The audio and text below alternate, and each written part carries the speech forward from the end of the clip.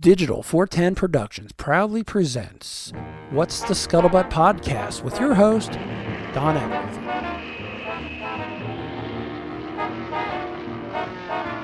Hey everybody, and welcome to another episode of the What's the Scuttlebutt Podcast, your favorite World War II based podcast. And I just want to thank everybody for tuning in for another episode this week. And sadly, I have to admit that I did not make the event up in Mount Dora last weekend for two reasons. One, Sunday afternoon, I had family in town from out of state, and we had a big family dinner. And it was the first big family dinner since my stepmother had passed away for some of the relatives who had came down. But also, Saturday night, I was obligated into going to a bachelor party of a family member of mine. And I was the only one able to go who was from the family, and so I felt obligated to go. And so I was out drinking and doing the whole bachelor thing from 7:30 p.m. on Saturday until 3:45 Sunday morning. I'm not going to get into that debauchery on this podcast. If you want to hear that story in all of its glory, go check out my other podcast. That is the Waterman and D-Train Show. You can find it at d-410.com. Real quick, I want to do some house cleaning like I always do. I still have some What's the Scuttlebutt beta stickers available. No, I say beta, I guess I should say test stickers. These are stickers that I got a hold of to see the quality of the sticker, the quality of the print, if it's waterproof, if it'll hold up. I had a couple other stickers made of some of my other podcasts. One of them ended up on a pole out in front of a Starbucks. It's been out there in the hot Florida sun for 3 weeks. It's still holding up great. They are small stickers. They're only 3 inches. One of my other podcast listeners sent me a very upset message that we accidentally sent him the small sticker. And as I explained to him, hey, that's what they are. They're small. They're sample stickers. That's why we're not charging. If you want them, email us. We're sending them to you for free. You don't have to stick them on your car, because his concern was it was too small for people to see on his car, which I greatly appreciate. I appreciate the fact that he wants people to see my podcast advertised on his window. But these are samples. That's why I'm giving them away. I don't have enough to sell, but I have too many to just throw in a box somewhere. So with that being said, if you want one, either hit us up on the private message on any of the social media, whether it's my Instagram, my Twitter, or the What's the Scuttlebutt Facebook page, or you can just email me, info@d-410.com, or mail call at whatsthescuttlebutt.com. Yes, I know the website's spelled with D's instead of T's. That's because What's the Scuttlebutt with T's were taken. However, I am about to register a new shorter version of the website for future reference. But just send us an email at info@d-410.com. That's d-410.com. Tell me you want a free sticker, and I will send it to you. Now, something else I am going to get rid of is I have a newly minted USMC M1 helmet cover What's the Scuttlebutt t-shirt that we have been selling on our websites. Now, this is one that I had bought for me. This is the first print from this design, because we have the airborne helmet and we have the U.S. Marine Corps M1 cover helmet. It's a picture of my actual helmet that I took in studio with the microphones we used to record this podcast. Then I painstakingly deleted everything out of the background with Photoshop. The first one I bought, the airborne helmet, it came great from our vendor, which is Teespring, and they're made to order, so it's nice because I don't have to buy these ahead of time. I don't have to spend money and then have them sitting around. The downside is there's very little profit margin for me and trying to run the show, but I'm more interested in getting the name out there and getting the advertisement than I am making money. The problem with this shirt is for some reason, even though it's the exact same setup as the airborne helmet that I had ordered, which came great, the logo on this shirt sat too low. It was actually down below my chest, and it just looked silly. So I reached out to the people at Teespring. They told me to hold tight. They had their engineers look at it. They redesigned the shirt. They sent me another one, and it was fixed. So I have this brand new, never been worn except for 2 seconds when I realized the logo was too low. Olive drab green, What's the Scuttlebutt t-shirt. I have one. It is a factory defect. I don't know if you want to wear it because the logo is too low, but I figured if somebody wants a wall hanger for their garage or something, I don't know. If you want this shirt, email me at info@d-410.com or mail call at whatsthescuttlebutt.com. Send me your address, and the first person who sends it to me, I will send out the shirt. And if you already do not have a sticker, I have a handful of those left, I will shoot you one of those. And I've been threatening you guys with having him back on for an episode or two now. And we finally sorted it out. Joining us once again, coming from Georgia, he's the man who put together the Lakeland, Georgia World War II weekend. I found out he's handy with a git fiddle around the old bonfire, but he didn't want to talk about that. It's our friend, our college professor,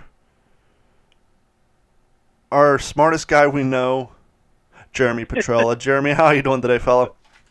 I'm doing pretty good, Don. Let's not get carried away with that greeting. I'm just glad to be healthy again, because after that Lakeland event, I was laid up for a few weeks. Yeah, it was, we're back.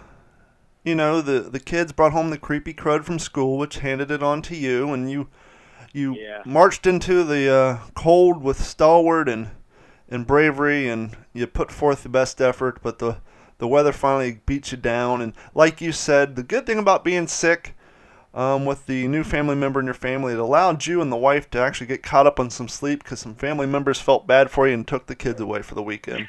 That's right. That was one of the funniest things that came out of the Lakeland event, was it actually gave me the first night's sleep in a long while. And I appreciate that from all of you who came up.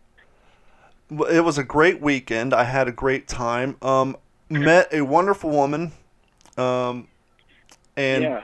did it. I actually listened to your show with Nell Rockmore, and that was great. Well, I will tell you, you're not the only one. The Nell Rockmore show has been the most downloaded and most listened to show since Clay Bonnyman Evans episode. And that one is still going high and going strong. For those of you listening, if you hear the cat crying, please ignore it. Hopefully someone will hear him and scoop him up here with a quickness, but it doesn't sound that way. So hold tight and let me go tend to the cat, and we'll be right back. Hold tight. Spam was introduced by Hormel in 1937. The product was intended to increase the sales of pork shoulder, which wasn't very popular at the time. Hormel claims the meaning of the name is known only by a small circle of former Hormel food executives, but popular beliefs are that the name is an abbreviation for spiced ham, spare meat, or shoulder of pork and ham.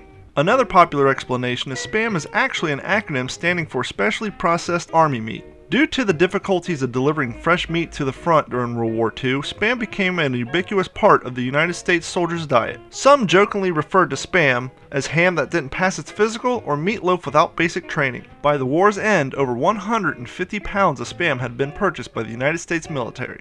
During World War II and the occupations that followed, Spam was introduced into Guam, Hawaii, Okinawa, and the Philippines, as well as other islands in the Pacific. As consequences of World War II's rationing and the Lend-Lease Act, Spam also gained prominence in the United Kingdom.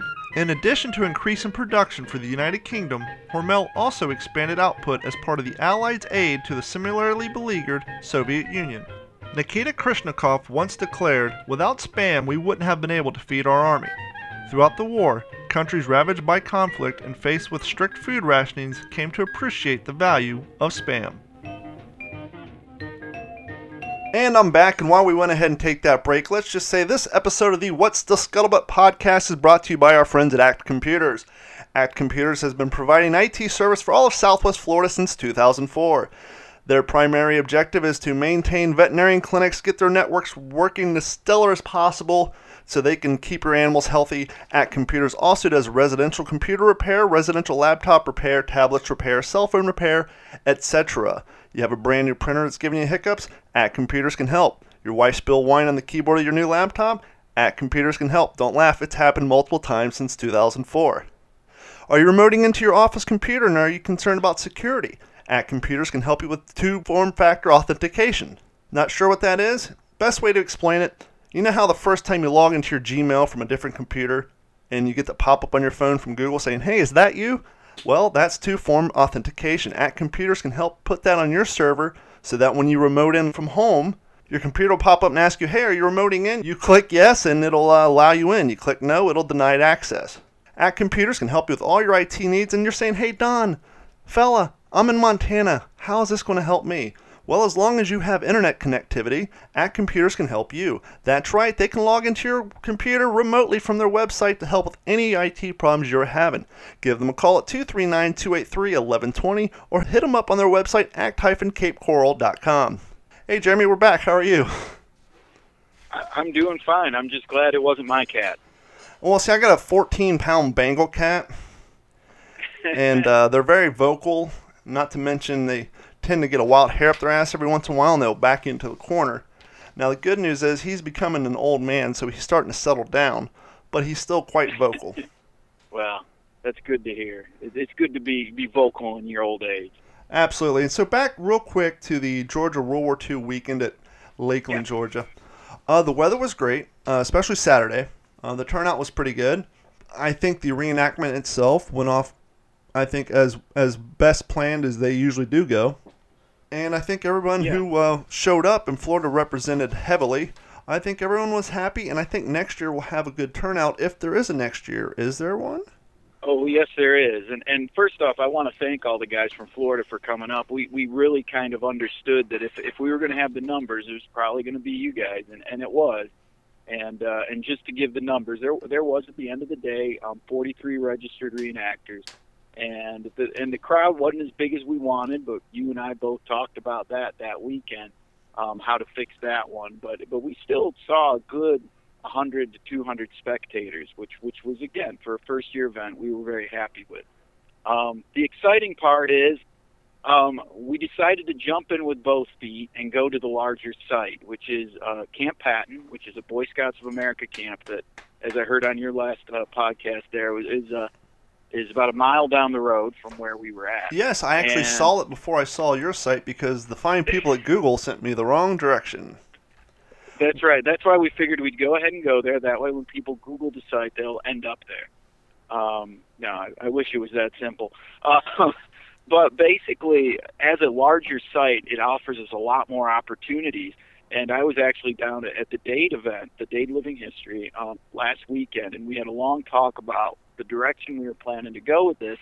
And as of this week, where it is, it's going to mainly be a tactical.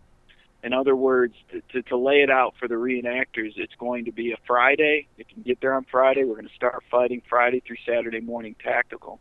At the same time, the property is big enough for those that just like doing living history.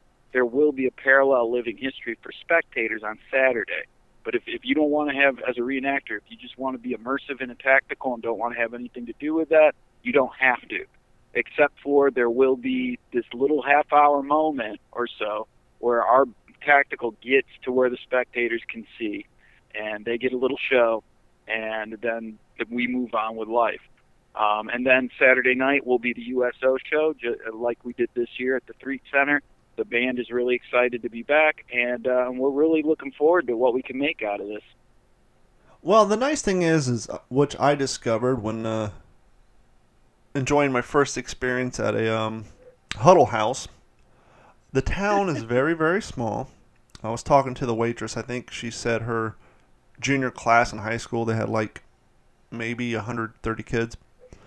That sounds about right. The nice thing about a small town like that is as this event grows, and maybe a year or two, maybe 3 down the road, the people over at Chamber of Commerce is going to say, every year about this time, our economy seems to pick up for some weird reason, and we're getting all this traffic, and all these weird guys wearing these funny uniforms. What's the deal with that?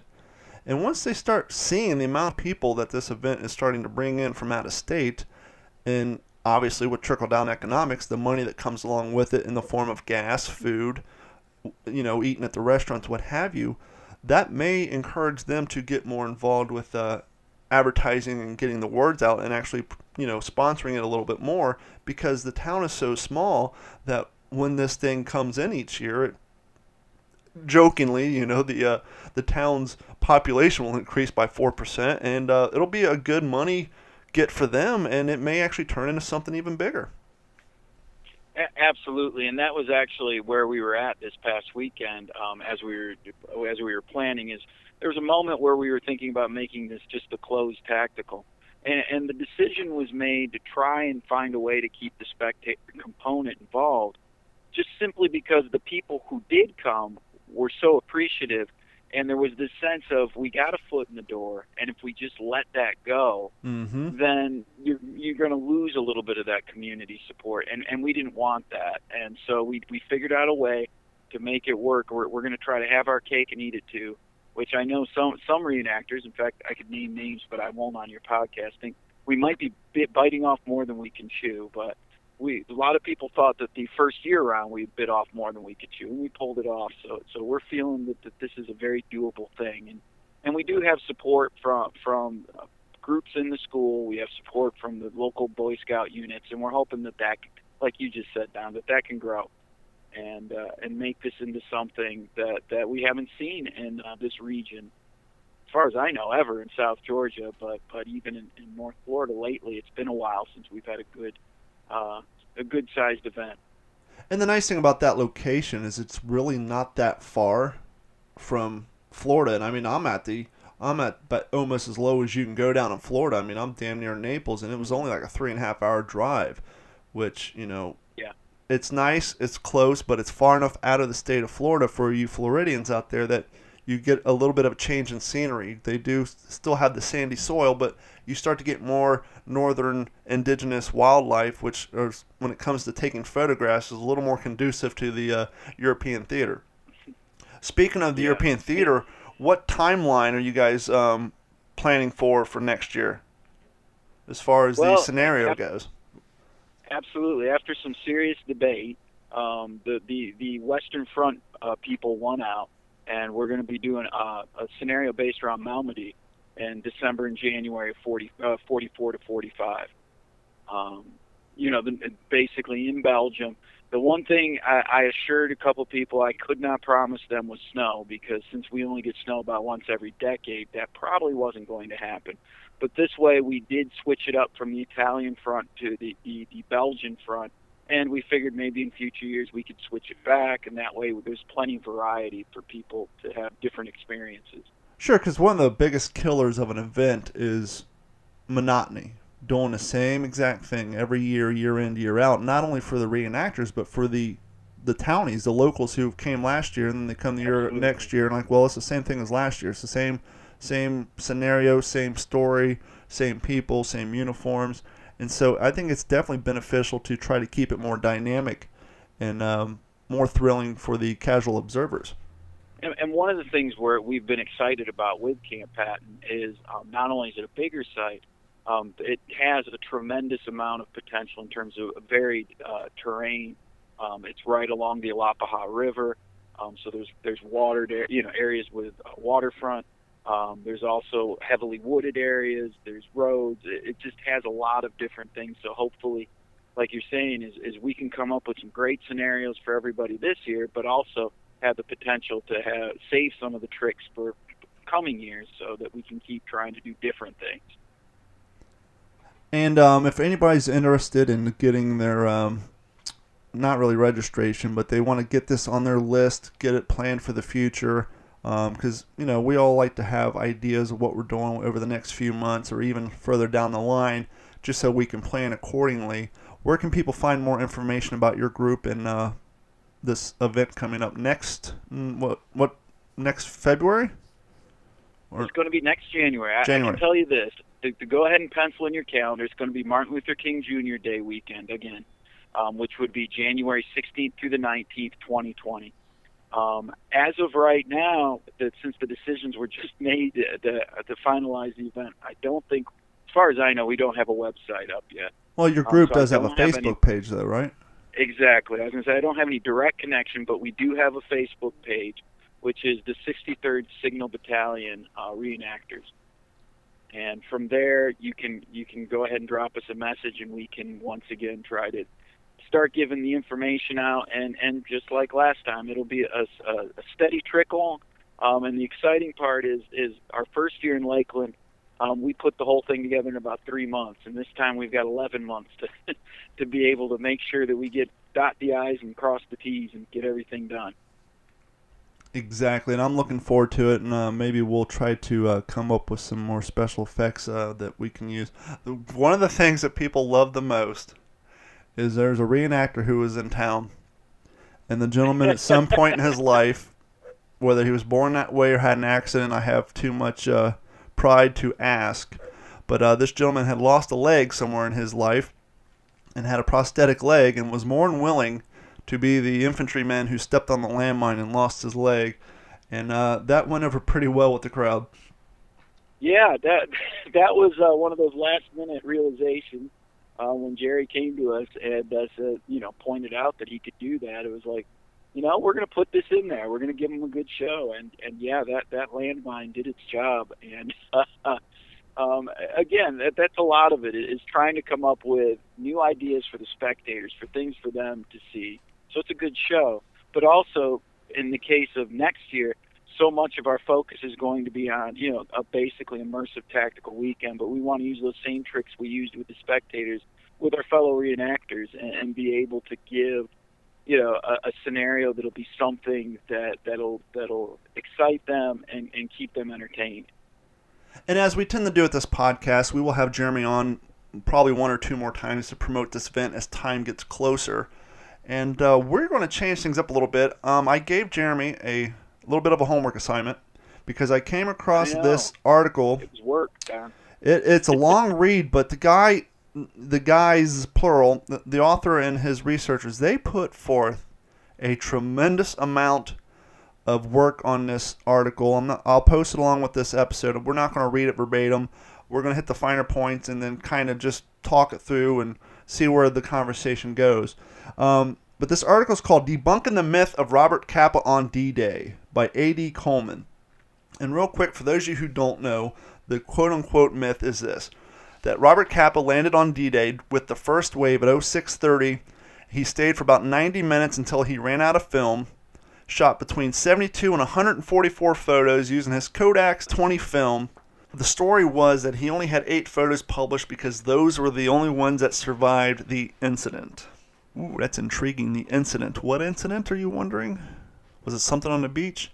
No, Time Life magazine claimed that the photo house they used to develop film on this day, for some reason, the darkroom assistant editor, John Morris, had employed a very young man who had very little experience working in a darkroom. Now, somebody who spent 8 semesters, nay, who wasted 8 semesters in high school doing black and white photography because it is a dead art and there's no one out there developing film commercially anymore. So unless you're a photographer and a developer, you may make some money, but even then, everybody wants digital. And so I have a little experience with working in darkrooms after 8 semesters in high school of this stuff, and so I kind of agree with what the author of this hypothesis stated. And here it is. Basically, Time Life magazine saying the photo house that they used to develop the film shot by Capa, and they're saying there's 4 rolls. So they're saying there's 4 rolls of films that he shot on D-Day, and that this inexperienced kid, if you will, who was working in a developing house, for some reason, after he rents the film after developing it, because not to get into the history of how to develop film, but basically you have to go into a pitch black loading closet, and in the dark, you take a can opener, you pop open your 35mm film, you load it into a canister about the size of a coffee can, but you take the top off and there's reels in there, and you load the 35mm negative into the wheels and you click it back and forth, it loads into the spindle, so there is about a 1/4 inch gap in between the film so that the negatives aren't touching, so that the developer, the stop bath and the fix can get in between the negative and develop the film properly. And then you rinse it with water. Only after you rinse it with water and you've used fix on the film, as the name implies, fix, now the film is safe to use in light. Now the interesting thing, dark rooms, yes, you have a low red light in the corners that does not affect the paper when developing film. However, the negative itself, before you apply the stop bath and affix to it, is light sensitive, any lights whatsoever. So when you do that loading process, you do in fact have to do that in a pitch black closet with no ambient light whatsoever.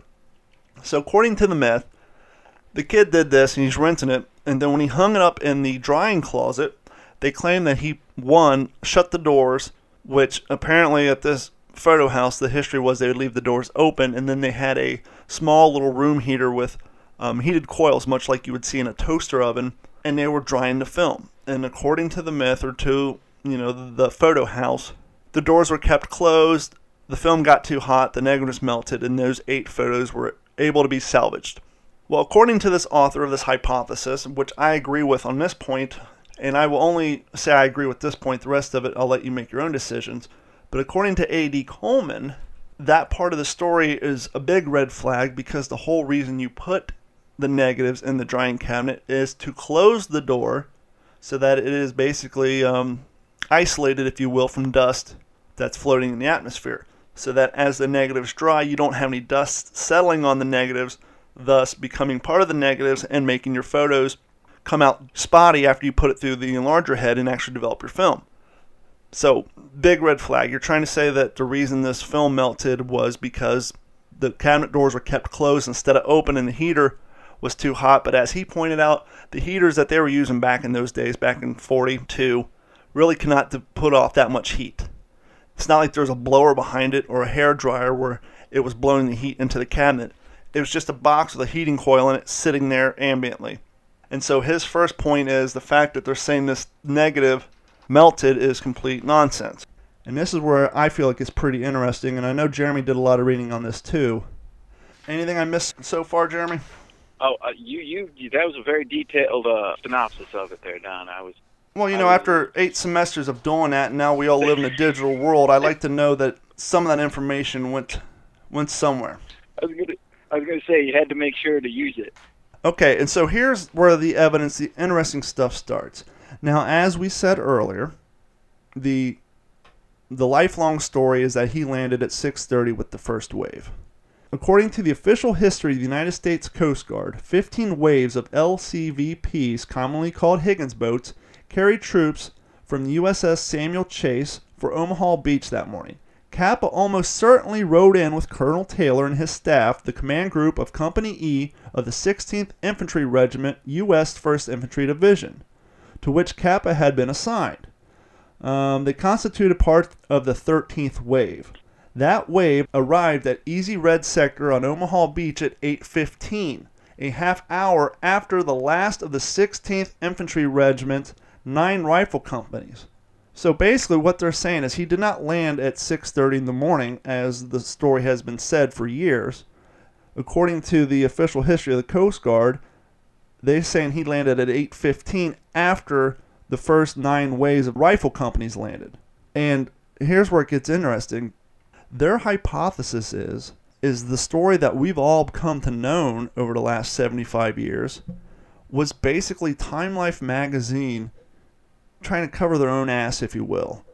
Because according to their story, the reason only 8 negatives showed up is because there was nothing going on.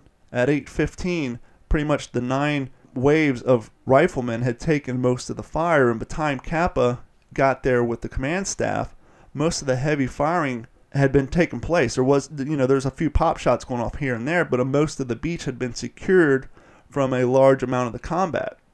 And that's why out of all the film that he allegedly shot, all 144 frames, only 8 were actually published.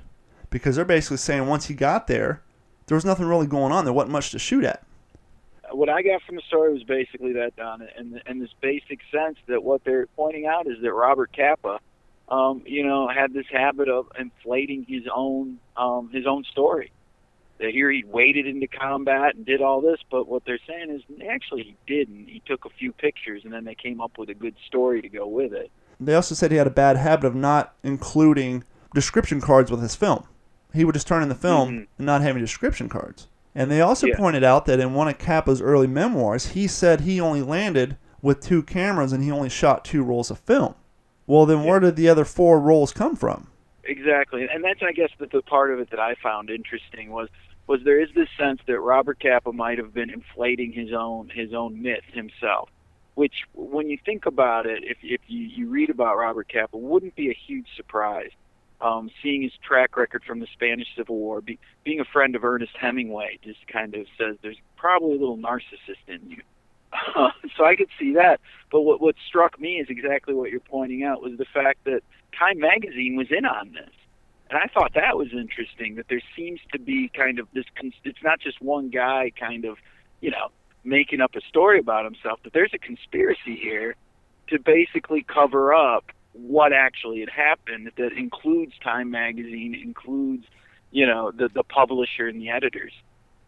Well, in the story, they quote one of his books that Kappa did not run out of film, nor did his camera jam, nor did seawater damage either of his cameras or his film. In his memoirs, Kappa first implies that he he exposed at most 2 full rolls of 35mm film. 1 roll in each of his 2 Contact 2 rangefinder cameras. 72 frames in all at Omaha Beach.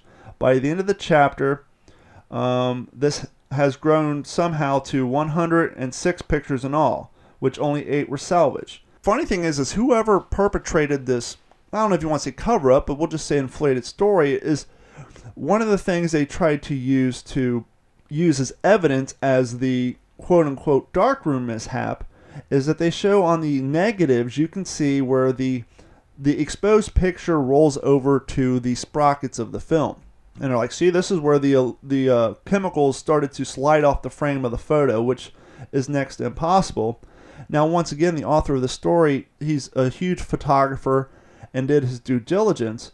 And he pointed out that the Contax camera loaded with the shorter Kodak cassette film was known for showing the sprockets. Because basically, inside of the camera, you have your aperture. And the aperture window has a certain size. As the name implies, 35mm, but for whatever reason, when they designed and produced this particular camera, that window was just a little bit larger. And so if you go back and look at any of the negatives, any of that particular brand Kodak cassette negative that was shot through that particular camera, almost all of it shows that the exposure bled over to the sprockets. And you also see that in, I don't want to say modern day cameras, but 1980s, 1990s 35mm cameras. It was not uncommon to see the film exposed over the negatives on the sprocket. And so it was interesting to see that was one of the excuses they used. And the other cool thing about this article is they went and they located other pictures shot by other photographers on some of the naval vessels. And much like Jeremy's favorite song that I heard him sing in person around a campfire back at Alice's restaurant during the trash debacle, the district attorney came in with 4 or 5 black and white 8x10s with X's and arrows and a paragraph on the back of each one explaining what it was. Well, in this story, they found photos from that same day, and they found landmarks. One of them was a tank and some of the obstruction, and they pinpointed it, and then they used Kappa's pictures that had the same tank but from a different angle, and that's one of the ways they proved the timeline, because that vessel landed in a generalized time after that vessel had taken a photo.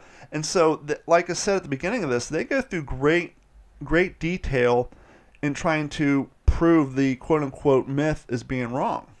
Oh, yeah, and that there is no doubt that the authors of this article did a fantastic job of all of those details. And I think in a larger sense, what this story is kind of pointing out is that, when we as reenactors and living historians do a lot of our research, the first thing we look to is those first-hand accounts, those primary sources, because they were there.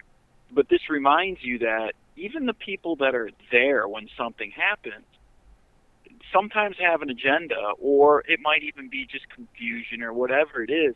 That this idea of making sure you cross-reference and you look at it from other angles, because truth is, what they're seeing isn't always what's happening, and you see that in this story, that this story that was laid out by the people who were quote unquote there, Robert Kappa, it had grown to the proportion, like they pointed out in the article, that everybody who'd retold the story was getting it from the same source. Well, with that said, whatever that source was, it was their story, and that became the history. Well, and one of the other great details they used, because once again, out of 8 photos, there was very few action shots. He had a few photos prior to the landing, some of them on the landing crafts, but the one photo he was known for, you have 4 infantrymen laying in prone position in the water. Now, as a reenactor, I should know this. What the hell are those obstacles called on the beach? Other than big steel X's? Yeah, it's a hedgehog. So they're hiding behind. One of the names for them. They're hiding behind. They're basically laying prone, and this shot has always been used as evidence of men prone down, taking cover from machine gun fire. And now this photo has been around for 75 years, but for some reason, and I'll admit, I didn't point it out because, one, I'm not up to speed on my helmet markings. But the gentleman who wrote this article pointed out the fact that you can see the helmet markings. He did some research, And it turns out these weren't your everyday foot sloggers hiding from machine gun fires, that these gentlemen were actually part of the demolition team whose job it was to clear out this section of Omaha Beach of Easy Red, and that these guys weren't in fact hiding from machine gun fire. These guys were laying down, preparing to do whatever it took to get these obstacles out of the way. I don't know if they're planning C4, I don't know what exactly they were doing, but they basically point out in this photo that no, they're not ducking down from strafing fire. They're actually working on getting that obstacle out of the way. Their job was to clear the beach. Yeah, no, that was just like you. It was a fascinating moment as I looked at the picture and then saw the markings. And that's an ordnance soldier right there. And I was like, like you said, how did I miss that? And again, it goes back to that you see what you want to believe kind of moment, and you just kind of dismiss it. And that's one of the things that further research can fix. And I'll tell you though, Don, as I read this article, I kept also thinking again about the historical context of it, and realizing, this isn't a surprise when you think about it. It shouldn't be. This idea that individuals and companies, so in this case Time Magazine and Robert Capa, basically bend the truth a little bit to make a better story, because we see it throughout history. And one of the parallels from my previous life as a Civil War reenactor and historian is Matthew Brady. Again, a photographer, famous as the most famous photographer in the Civil War. But truth be told, most of the famous Matthew Brady pictures, he never took them. He actually had a group of somewhere in the neighborhood of 17 assistants that he'd sent out there, and they were the ones taking the pictures. But similar to how Capa never wrote down his description card, Brady never wrote down who took what picture. So when it came out, it was always just under his name. And let's also not forget that Life magazine, they were the CNN of their day, the Fox News of their day, the MSNBC of their day. Obviously, you had NBC radio and RCA radio, but when it came to print media, you had your newspapers and then you had your magazines. And so here they are sending their liaisons, their representatives, their men, they're putting them out in the field, much like you see your Anderson Coopers and everybody else. They have a brand that they're trying to sell. Absolutely. They didn't want to say, hey, yeah, we sent Cap out. We missed the story. He got 8 shots. Here they are. Whoop-de-doo. No, you have to protect your brand, and you have to sell the story even if the story's not true. And I'm not one to attack media, but for those of you who don't know, I just worked in radio for 5.5 years, almost 6. And yes, radio is the bottom rung of the entertainment industry, and they are now the bottom rung of quote-unquote media. But truth be told, they are the media. And one of the things that I learned very quickly is how easily, even if you didn't do it intentionally, like, for example, I was producer of a talk radio show, and we would have these inside jokes or these little things that we would say repetitively, not malicious, but just little inside jokes or little stories that never really happened. They're just far-fetched. But if you say them enough, they become truth. And then when you actually are telling something and you're telling it intentionally, you have to be careful of the details in which you give, because people hear you on the radio, it must be true. And so I quickly got a first-hand account of how easy it is to make up stuff out of whole cloth and pass it off on that vehicle, and how easily people believe you. Yeah. Once I got to looking around the radio station, and not that I'm putting anybody down, but most of us, none of us really went to journalism school. A few of the old timers, the guy I worked with, he was, he did take journalism in college, but he wasn't actually a reporter. But, our show, we did try to stand by the whole find 3 sources thing. But I'm looking around and I'm thinking, well, we're all in media. We could all get media passes. What we say on the air, people buy in whole cloth, at least a lot of them do. And a lot of the people here know people who work at the local news affiliates. They're no different than us. Then I got to thinking, maybe the stuff people say about the large news organizations making up crap and passing it off as the truth isn't too far-fetched, because I could go on my show here at 2 o'clock and make up something completely ludicrous, and as long as the 3 of us are on the same page and telling it with the right conviction, we can make it believable, and at least a quarter of the audience would believe that it's true. So why is it so far-fetched to think that these large companies who no longer are actually telling the news but selling a product and a brand, whether it's CNN or Fox News, they all doing the same thing. They're all more editorializing than they are actually a legitimate news source. If we could do that easily at this level, why is it so hard to think that it could be happening at that level? Yeah, and the way I like to look at it, in the sense of, like you just, in terms of what we're talking about, like you just said, Don, I don't want to bash the news in the sense of this.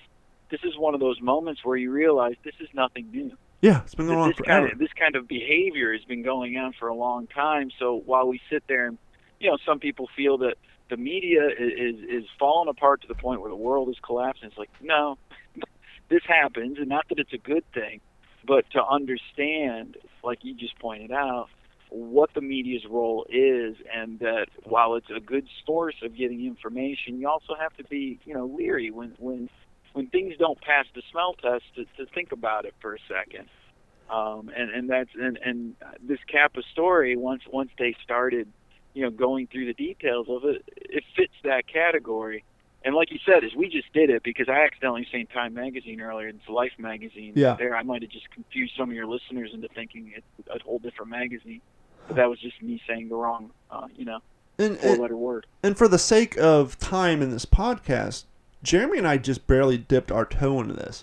Yeah, you can say it's a conspiracy, and you may be right, and when I first started reading this, I was like, okay, this ought to be fun. This is a long read. I mean, there's so much evidence, both graphs, photos, X's, arrows, side-by-side comparisons, the amount of evidence that these guys had compiled. And part of the reason they did this, and they opened the paragraph with it, is that this has been going on for 74 years, and now that it's the 75th anniversary, every History Channel show you turn on, every Discovery Channel program, whatever, anytime Kappa's name comes up, it's usually followed by the same regurgitated story, and they felt that it was important, with this being the 75th year anniversary of D-Day, to quote-unquote set the record straight. Now, once again, I'm not saying this is 100% true. I will say they present a lot of good arguments and what you might consider evidence, and I think if you go into this with an open mind, not wanting to defend nor harass Kappa, but just go in this as just a general guy who knows nothing about the subject, who just stumbled upon their story, I think they do a pretty good job at convincing you that this is probably what happened. The reason there was only 8 photos is because at the end of the day, by the time he got there wasn't a whole hell of a lot going on.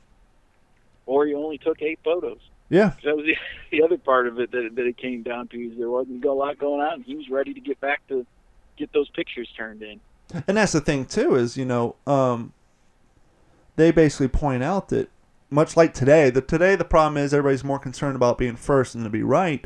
But back then they wanted to be first and right, and so he had to get the photos before the deadline.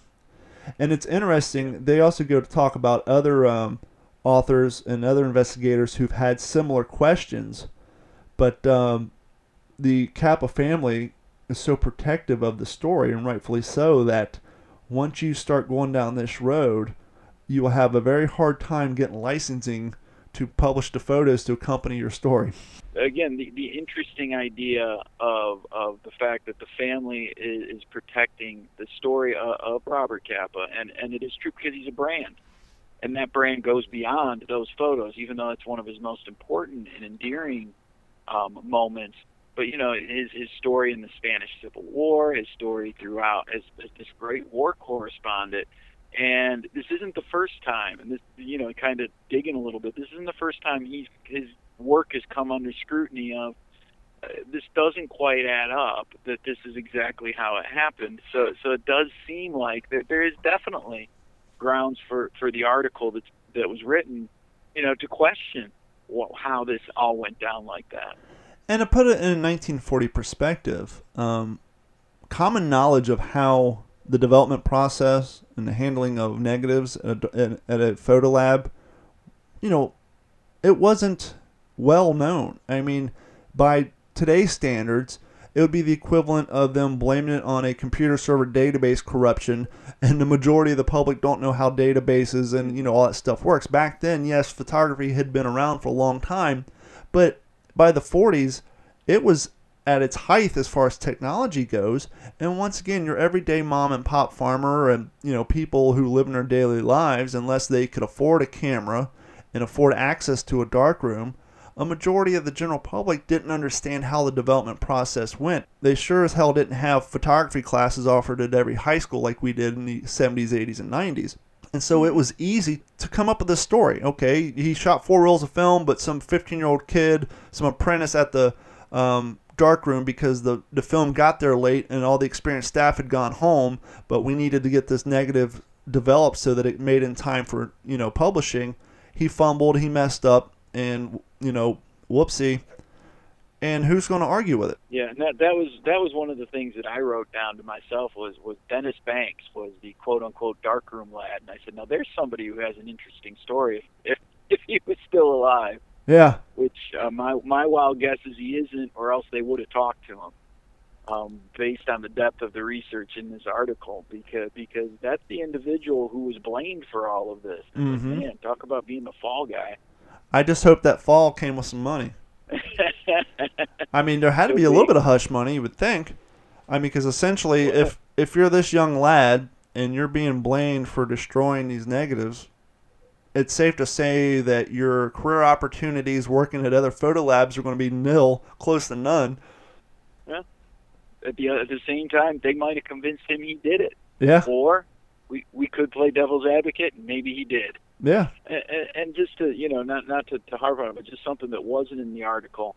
But we were talking about parallels. I mentioned that Civil War parallel before. Is a photographer by the name of Alexander Gardner was working for Matthew Brady in the Civil War and took what's one of the most famous pictures of the Civil War, which is called the Sniper's Nest at Gettysburg, where he took a picture of a dead young Confederate sniper, and it goes down as one of the most famous photographs of the war. Well, it turns out many, many, many years later, it's discovered he set the whole thing up.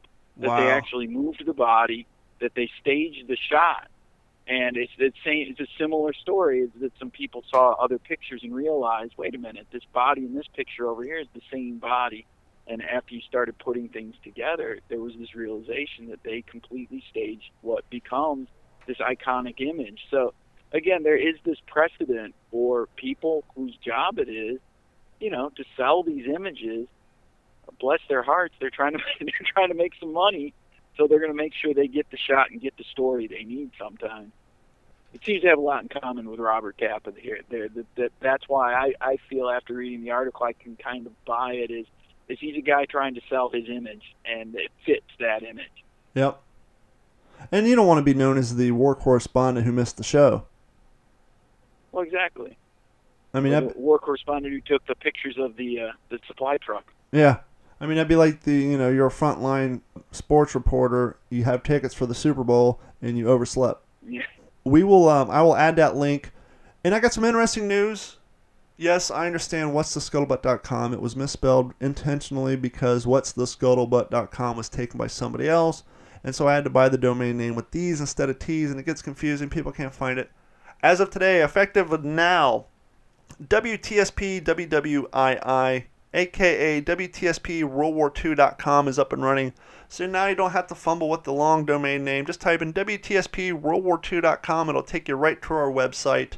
And that is where you'll find a link to this story. And before you go, Jeremy, I just want to ask you, are you familiar with this Indiegogo film? It hit its goal. It's called Walking Point. It's about U.S. Marine Corps dog handlers fighting in Guam. I'm only aware of it through your links and other people's links on Facebook, but I have seen it. You know, the posts that people are making, and it does look very good. Well, check this out. Walking Point is a tale of love, loss, and victory. This is a film that doesn't shy away from faith, family, or patriotism. It's a World War II drama that centers around a young Marine, Private John Markle, played by LA actor Lou Wagner, and his donated canine companion, the heroic Duke. Private John Markle falls in love with a beautiful Dogs of Defense volunteer trainer named Emily, played by Dallas actress Liza Wilk. He and Duke are quickly shipped off to Guam to help liberate the island from the Japanese Empire right as John and Emily's love is blossoming. Private John Markle has two goals. One, to make it back to Emily, and two, bring Duke back safe to the patriotic family that had donated him. Now that's interesting. I never realized that those dogs were donated to the Marine Corps. I just kind of assumed that they had their own, they just had their own breeders and bred them. Actually, that's something it's funny that they came up with this movie, is because I was just reading in a book that I inherited, a BFW book, History of World War II, and it actually was talking about that the dogs that were being used by the Marines were actually donated and on loan. That they were basically drafted similar to the soldiers from actual family. That's crazy. Now the reason I bring this up, and this is a super crazy story, and the reason I've been sharing all these links, I first became aware of this independent film, which I'm a big fan of independent films. We talked about some independent World War II films here in the past and interviewed the production crew and directors. This was an Indiegogo film. They actually raised money. And I learned of this by following the National Pacific Museum on Instagram. And they tweeted, they didn't tweet, it's Instagram. They posted a story about it. And I started looking at it, and I do what I always do. I contacted them, and I said, hey, my name is Don Abernathy. I host a World War II-based podcast. I'd love to have you on to promote your film and your project. And they got back to me, and they said, hey, let me give the director, see what he says. Where can we hear some of your past episodes? And so I sent them a link, and they promptly got back to me, and they said, where are you located? Florida? ? And I replied, yes, I'm down here in Cape Coral. Well, actually, I said Fort Myers, Naples, because no one knows where Cape Coral is. So when anybody asks me where I'm at, I say Fort Myers.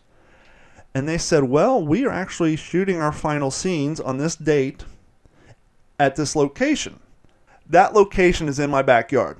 And my mind's blown away. And I said, well, that's right in my backyard. How about this? Instead of us doing a phone interview, you guys come to my studio and we'll do it live. But they got back to me and they said, well, in order to do this interview, do we got to come to you or can you come to us? And I said, oh, I can come to you. And so long story short, reason I'm saying all this, next weekend on St. Patrick's Day, What's the Scuttlebutt will be packing up our studio and heading out to the film location of Walking Point to interview the dog handler. Hopefully I'll get to see Duke the Canine. He's a badass looking Doberman. The main actor, the writer and director. And so I hope to be coming to you guys with some great behind-the-scenes photos, possibly some videos, and hopefully some really, really good in-depth interviews with the cast of this movie. And hopefully our fan base here will help get the word out about this independent film that started out as a passion project. And to be honest, talking to them, it has well exceeded their expectations, and so I am super thrilled about it. They've been promoting my podcast. I can't wait to go down there. That's great. I can't wait to listen to it, Don. And if you want to get more information on the independent World War II movie Walking Point, just go to my website, WTSPWorldWar2.com, because the URL for this page is extremely long and I don't want to have to try to read it off for you guys to find it easily.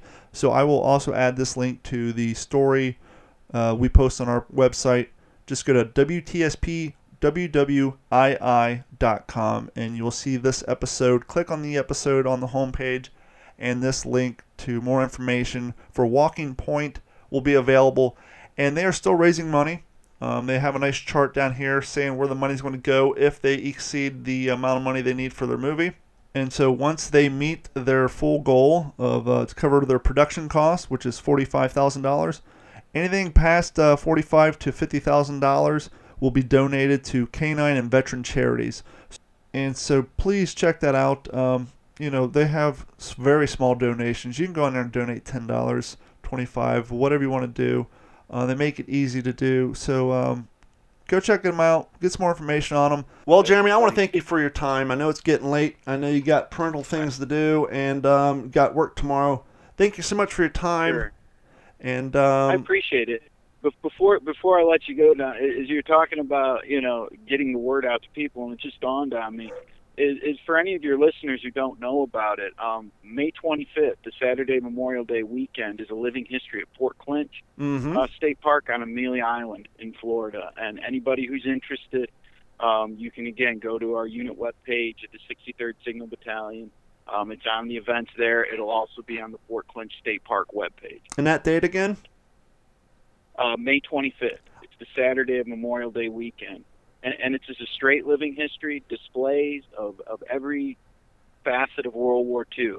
You can be Russian, you can be Polish, you can be German, you can be whatever. They just want a full display of everybody that was involved in World War II. And there is a Fort Clinch Facebook event page. Just type in Fort Clinch World War II reenactment. You'll find it. You can hit interested or going and get all the information you need from there. Yep, and I appreciate it.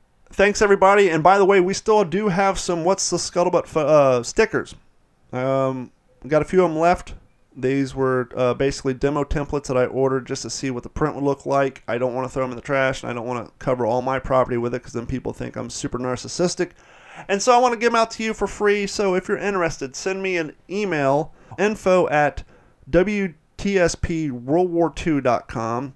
Now, I'm making up as we go along because now I got to go and create that email address because I just registered that domain name today. But by the time you hear this, it'll be up and running. That's info@WTSPWorldWar2.com. Send me your name, your address, and I will happily throw a sticker in the mail, send it your way. And for those of you who don't know, we're on iTunes, we're on Stitcher, we're on iHeartRadio, and we're on Spotify and Google Music. So find us there. Spread the word. Thanks, everybody, so much for joining us for another episode of the What's the Scuttlebutt podcast. And I'm going to rush to get this episode out. And I'm going to let you all in a little secret because you're here and you're listening. This is the second episode I've done today. Early this morning, I sat down for a very, very interesting conversation with a curator and a park ranger who work over at the Springfield Armory Historical Site. And we get into great detail about the history and the war contribution of the Springfield Armory rifle, going all the way back from the Revolutionary War up through World War II till its final days in 1968. So look for that podcast coming out probably sometime this week. And then, as I said, next week during St. Patrick's Day, we will be out on site at the filming of the final scenes of Walking Point, the movie. And so look forward to that. And thank you all, and we will see you and talk to you all next week.